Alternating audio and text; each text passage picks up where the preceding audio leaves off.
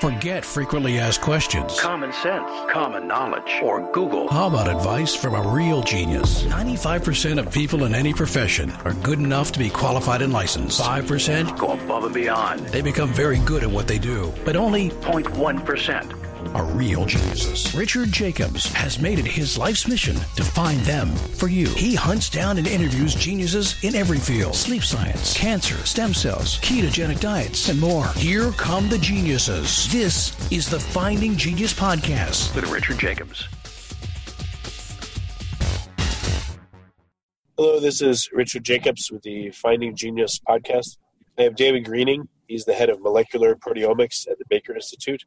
He's also a senior research fellow at La Trobe Institute for Molecular Science. And he runs an innovative research program looking to identify mechanisms of cell communication by their excretion of extracellular vesicles. So, David, thanks for coming. How are you doing? Yeah, well, good, thank you. Yeah, if you wouldn't mind, can you tell me about your research in your own words? Yeah, no worries at all. Look, I guess we run a what we call a molecular proteomics group, and that encompasses, two areas of speciality. One is exosomes and extracellular vesicles. So these are small nanocarriers or nanoparticles that are released from cells that contain really specific cargo and contents and can transfer that cargo to other cells and other organs at different sites or in the body, and can change those sites for good and not so good purposes.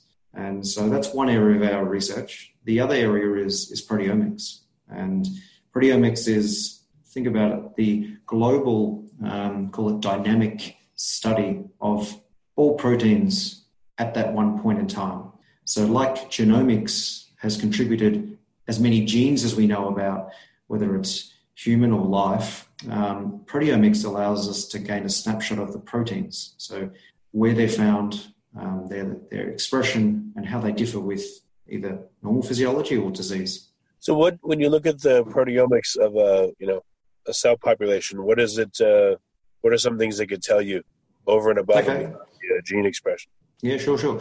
So I guess a simple proteomics experiment would allow you to find out not only the abundant or not so abundant proteins that are expressed, where they're found in a cell, i.e. their certain localization targets and things like that. But really importantly is how does that differ with either disease or age or any sort of phenomenon that you actually want to look at. So I guess a good example here, is cancer, and proteomics in the space of cancer can tell you what are the key markers that either are turned on or off or activated, such as signaling components. And then what are some of the targets that then can be designed to interfere with those sort of protein targets or signaling components? Because I guess the power of proteomics is it allows you to identify what we call the key regulators of biology, okay? And that is the protein itself. So things like enzymes are really proteins. And so proteomics allows you to identify thousands upon thousands of proteins at one point in time, which some have a direct functional role and others may be what we call a passenger role. Okay, so when you've identified this population of proteins, what are some of the roles that the proteins would take up? Yeah, sure. Look, some could be, specifically to the nucleus, or some could be for the cell membrane. So this could be quite important if you wanted to interfere with something on a membrane. So membrane proteins constitute around about 70 to 80% of the drug targets currently available. A lot of the work that we want to look at is the secreted component. So these are like growth factors, chemokines, which also offer a very abundant source of drug targets. So proteomics allows you to, identify what are the components being secreted or membrane or nuclear all at once. And that's, the power of that sort of technology. Are proteins packaged into extracellular vesicles, or how are they expressed through the cell membrane? Yeah, they are. Yeah, exactly. So in terms of secreted factors, you can have this as either soluble factors. So as I said, like growth factors, chemokines, they can be released from cells. And we've known about that sort of signaling for more than 40 years. These are, a lot of the known signaling components that can travel through blood and the other sort of media are secreted factors. But the other part can actually be membrane vesicles. And this is quite a newly emerged field. Now these, I guess, the components that can be packaged within vesicles are also very, very select. So they do include proteins, and that's really where our interface comes with the technology of proteomics with the biology of vesicles. And obviously the components of vesicles do differ between whether it's disease or physiology. So it allows us to get an insight about what are the components packaged within. Okay. So, it doesn't seem like a lot of labs or people are looking necessarily at the proteomics. They seem to be more gene focused. Exactly. So I think it depends what application you want to go through here, but diagnostics, RNA analyses, which would, if you're trying to pursue a diagnostic path, the content within vesicles from a diagnostic angle offers advantages. And also from a protein point of view, which is the functional entity that, if the vesicle is transferring some component, then it could be the protein itself is contributing to that. I think where the field is actually going is more to look at a systems approach. And this really encompasses not only protein and RNA and sort of DNA and lipid, but collectively. So how is the RNA affecting protein and vice versa?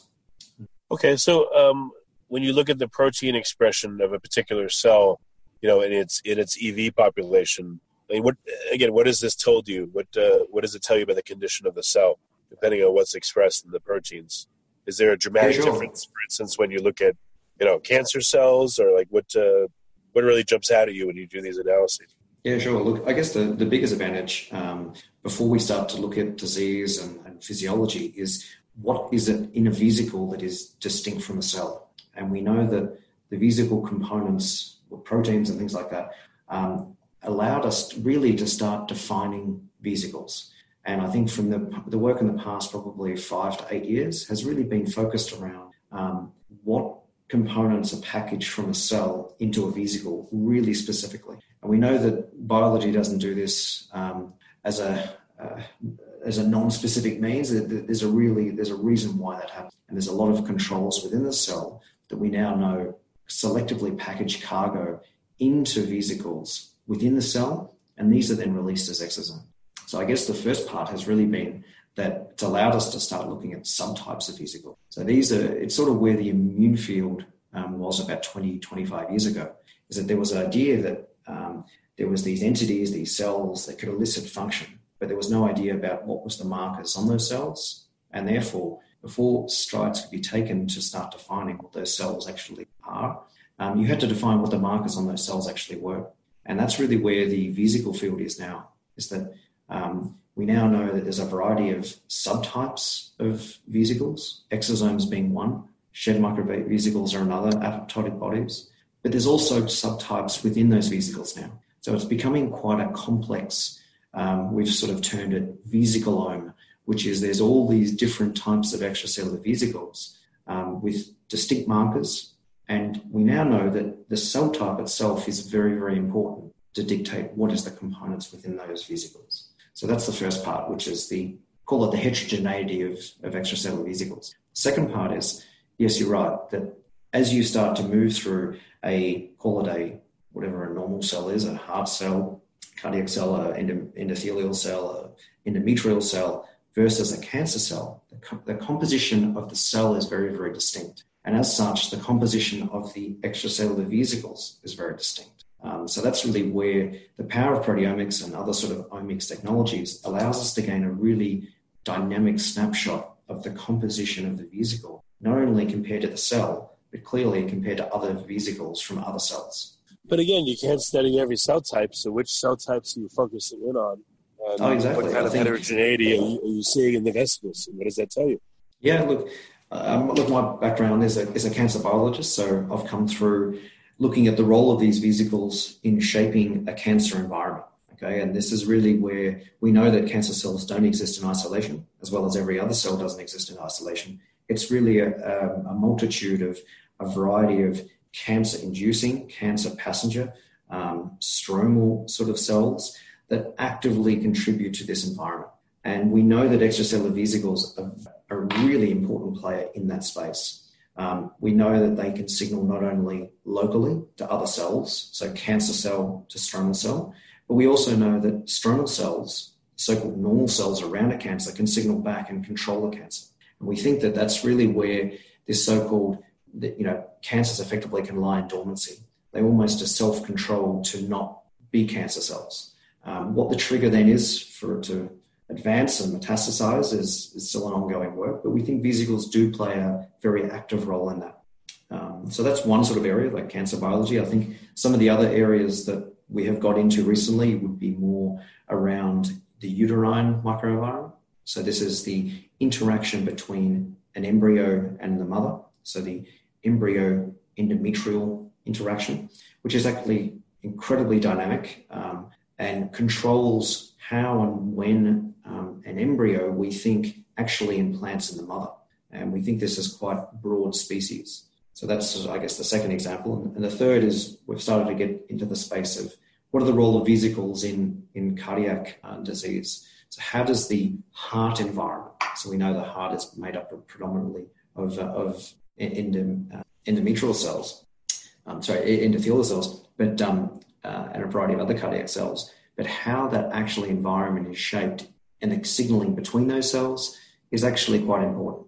So I think quite a few labs around the world are now piggybacking on to sort of this idea that you can actually then deliver components to control that signal, the so-called regenerative or cell-free regeneration. So what does the proteomics tell you about the biogenesis of vesicles, or when they're taken into a cell, where they end up going?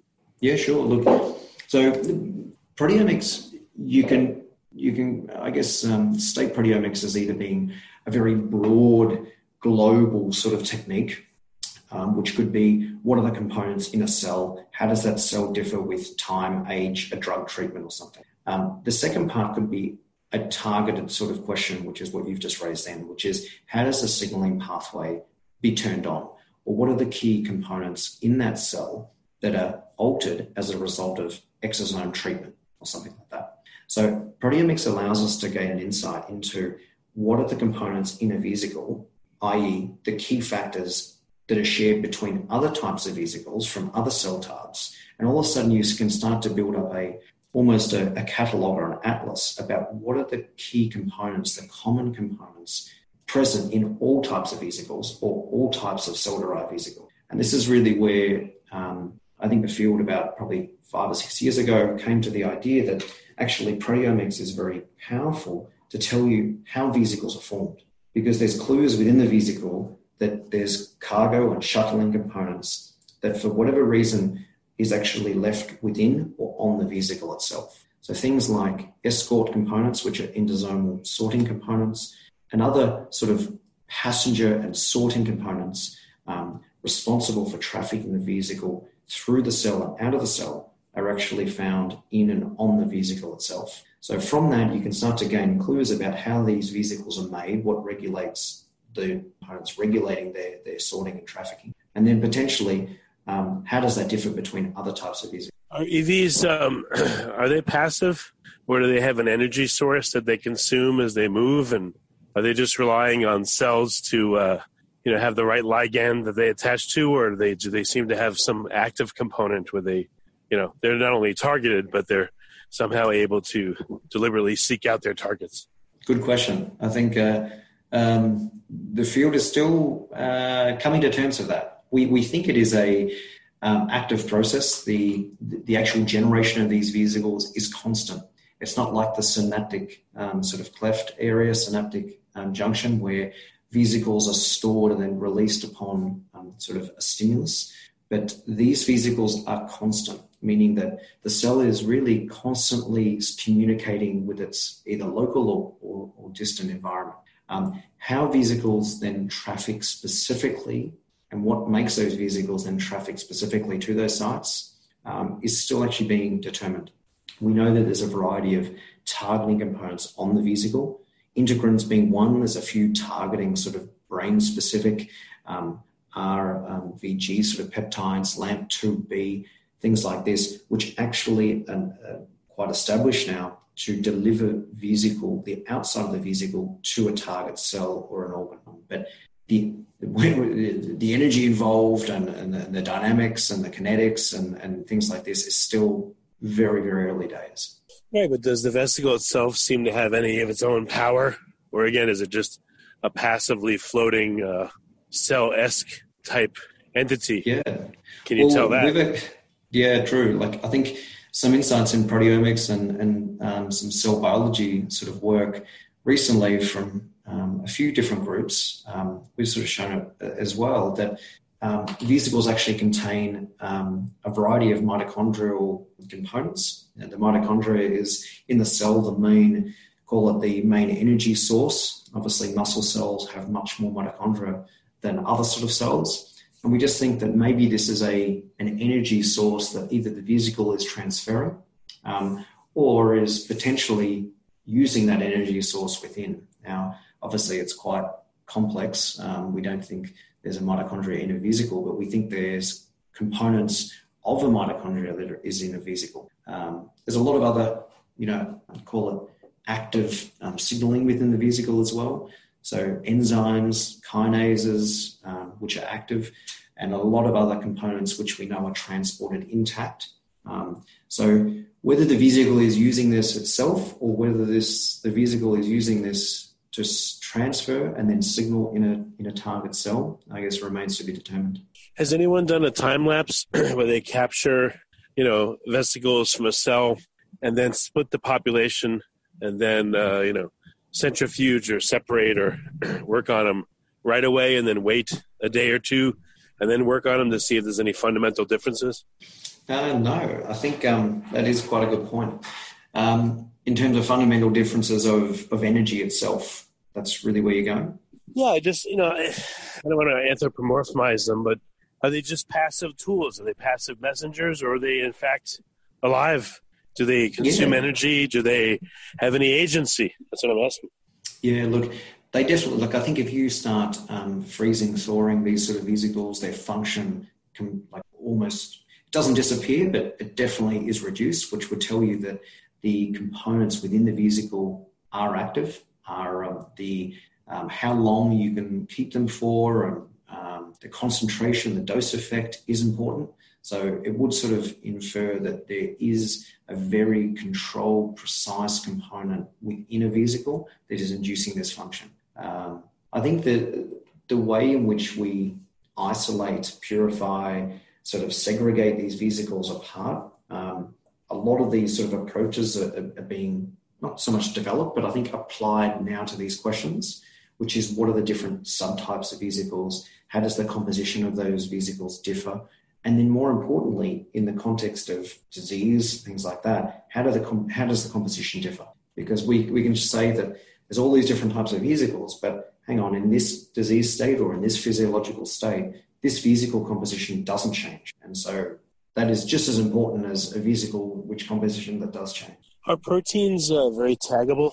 Can you tag them with fluorescent markers or other markers to see, what ends up in a series of vesicles or not, or where they go and where they go to in a cell once they enter? Yeah, look, I think we can actually label the entire vesicle itself. So we can label this with lipophilic dyes. You can even do stable fluorescent dyes as well, such as GFP and the other sort of fluorescent markers. You can actually label protein as well. But I guess where the field is sort of pursued a little bit more is some of the other labeling techniques where you can actually label RNA. So these are fluorescent tags on microRNAs and other types of RNAs as well. And then you can actually track not only whether you can incorporate those tags in a vesicle, but also where does it go. Now, the only issue with that is some of the background fluorescence and the sensitivity of some of the instruments to detect is a little bit of an issue. So some of the in vivo work with this about, okay, here's vesicle X, where does it go? The background fluorescence does still present a problem. But I think there has been some, Cree-Lox sort of systems where imaging this on a global, almost whole animal image scale has proved, in part, quite promising. So, again, what have you learned by looking at the EV population of, a given cell type? Yes, it's heterogeneous, great, but when you look at the proteomics of it, what appears to be the instruction set that's carried with the EV? What are the roles or the common roles of the proteins that the EVs carry? Yeah, sure. Look, I think we've got a study going right now where we used to look what was the composition of the vesicle, and that told us a lot of clues about, how the vesicle was made, as we sort of went into before. But where this is now going is, what is the cargo in the vesicle that can induce this function, this change in a cell state? And so the first part you can actually see is some of the dynamic post-translational modifications within the vesicle. So we think that the vesicle is transferring either the post-translational modified proteins state to the target cell to induce something different that the non-PTM cargo may actually induce. So that's, I guess, the first thing. The second thing is, what is in that cargo, that composition, that can actually induce the functional change that what we can actually already observe. So a lot of our work, if we want to look at targeted change, is we already would potentially have functional assays ongoing that we already sort of know what some of the clues that proteomics can infer about some of the molecular mechanisms that the vesicle can actually perform. So that's the two things. And the last thing is, we can now start to look at the surface of the vesicle. So we can shave the surface very lightly, keep the vesicle intact, so we're not lysing the whole vesicle. We can actually also biotinylate. So this is where you actually put a surface coat on the vesicle and just take out the membrane of the vesicle, okay, wash away all the so-called content within. And I guess a few of these approaches now allows us to gain how do the vesicles transfer, what is the molecular function of the cargo within the vesicle, and if we already know the functional change in the target, i.e. a fibroblast being activated or a cancer cell doing function ABC, we already have clues in the proteomics about what are the drivers in the vesicle that can. So that's sort of where we're linking this together. So what are some of your speculations right now? Again, they're speculations. I'm not going to hold you to them, and no one else will, but, what are some things that you're speculating or that you're going to find or look to be apparent? You went back before about, look, every cell type probably has a different vesicle composition. We can't look at every type of vesicle, but we're trying to look at this as in depth as possible. So we've taken about 10 different cell models, human, with a variety of different, either normal physiology versus cancer biology, and we're doing a very definitive omic interrogation on that. And this is every type of omics possible. So we can actually start looking at a barcode of the vesicle. And that will then allow us to gain those insights about how is this vesicle different to this other type of vesicle. So if you want to start going down a engineered vesicle path, which is where we want to go, the evolution of these vesicles is very, very precise. So how the content is within these vesicles, what does the vesicle do? How does it target the actual surface? How does it target a certain organ? We want to piggyback onto this and say, can we start engineering our own? So that's sort of our speculation, is that we think there's an inherent trophism on these vesicles that allows them to be delivered and then allows them to modify these target cells. But I guess the big question in the field is, how long does that transfer normally take? And secondly is, with the targets, how long does the target actually be altered for? Is it a transient state, meaning that the cell only partially transforms and is altered, or is it quite a stable transition, meaning that the vesicle can actually deliver something to stably alter that cell? So that's sort of a few of our speculations. We're getting more and more into the regenerative medicine. So how does the vesicles from a certain cell state alter and drive, I guess, the aspect of wound healing in heart and a few other areas. But that's sort of where we're pursuing. What's the energy burden? You said that cells put them out constantly. So how much of a resource burden is it on a cell to constantly spit these things out? And does that mean possibly that the intake of EVs could be an energy source in addition to, circulation of nutrients through bloodstream and then interstitial fluid? Exactly. So we think there's about 1 by 10 to the 11 vesicles circulating in blood. So it's very, very, very high. And you can imagine the number of cells we have in our body. Now, we think that it is a very probably energy consuming process, but the cell has to do it for a reason. So as important as the cell is to communicate locally, it also wants to find out exactly, sending components outside of that region. Now, you can imagine that the cell is then internalizing specifically a lot of the content that is being taken up in the local environment as well. So yes, it would be a high energy drain on the cell, but it actually probably is almost at equilibrium. So probably the amount of vesicles that are being internalized are probably the same amount of vesicles, energy sort of content amount is what is actually being released. So we know that some vesicles probably are much larger in size, so probably less vesicles, but more content. So I think it is quite a dynamic, but very well-controlled process. Has anyone calculated the energy requirement for a vesicle that's created by a budding of the cell membrane versus one that's, created internally? And does that tell you anything? Or if you look at the profile of EVs expressed, if you were able to somehow quantify the resources needed to make them, and you look at that distribution of EVs that are spit out under different physiological conditions, do you think that would tell you anything? Possibly. I think, that's not our area of expertise at all, but I think the energy consumption question, I think, is quite active, I would say. How these things are made, how often they're made, how much of a strain this is on the cell itself.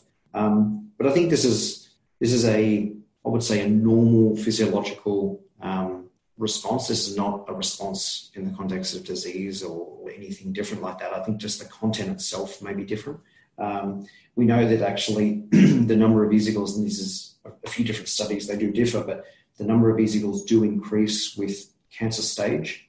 So we know that obviously as tumor cells become more metabolically active, they would increase their number of vesicle release. We also see that in human embryo and other sort of embryo studies, where the very early stage of embryonic development, there is a lot of vesicles that are released, and this sort of coincides with the high metabolic activity of those cells at that early development stage. And you compare it to more aged cells, so this would be and other sort of cell types, which actually release a much lower number of vesicles. Whether this links in with direct energy consumption versus the metabolic state of the cell, it remains to be questioned. Okay, well, very good. Well, David, what's the best way for people to find out more about your work, read papers, and interact with you? Yeah, look, we've got a website that we sort of outline a lot of the work that we are doing. I guess it explains what proteomics is for anyone and everyone, and more importantly, how do we link the two together? I guess, I think we work with a lot of people, both nationally and internationally. I think our vision is sort of to keep collaborating and interacting in this space. So I think starting to define what is the role of these vesicles in other environments. And more importantly, if we start to work out that, then we can start piggybacking onto this very perfect system of cell signaling and start designing very cell-specific therapies. And I think this is really where we're starting to go with deliverable targets. So if we know the vesicle does it so well, can we actually design a so-called cell-free therapy that does it just as well, and we can deliver what we want when we want? If you wanted to look at, I've got a position at the Baker Heart and Diabetes Institute. If you Google molecular proteomics, I think my lab will come up. You can check it out, see who we are, see what we do, see some of the projects available, where the team's projects are, and I guess where we're sort of developing the next generation of vesicle work. Excellent. Well, David, thank you for coming. You came from a long way, and I appreciate you taking the time. Thank you so much. Been a pleasure. You've been listening to the Finding Genius podcast with Richard Jacobs. If you like what you hear, be sure to review and subscribe to the Finding Genius podcast on iTunes or wherever you listen to podcasts. And want to be smarter than everybody else? Become a premium member at findinggeniuspodcast.com.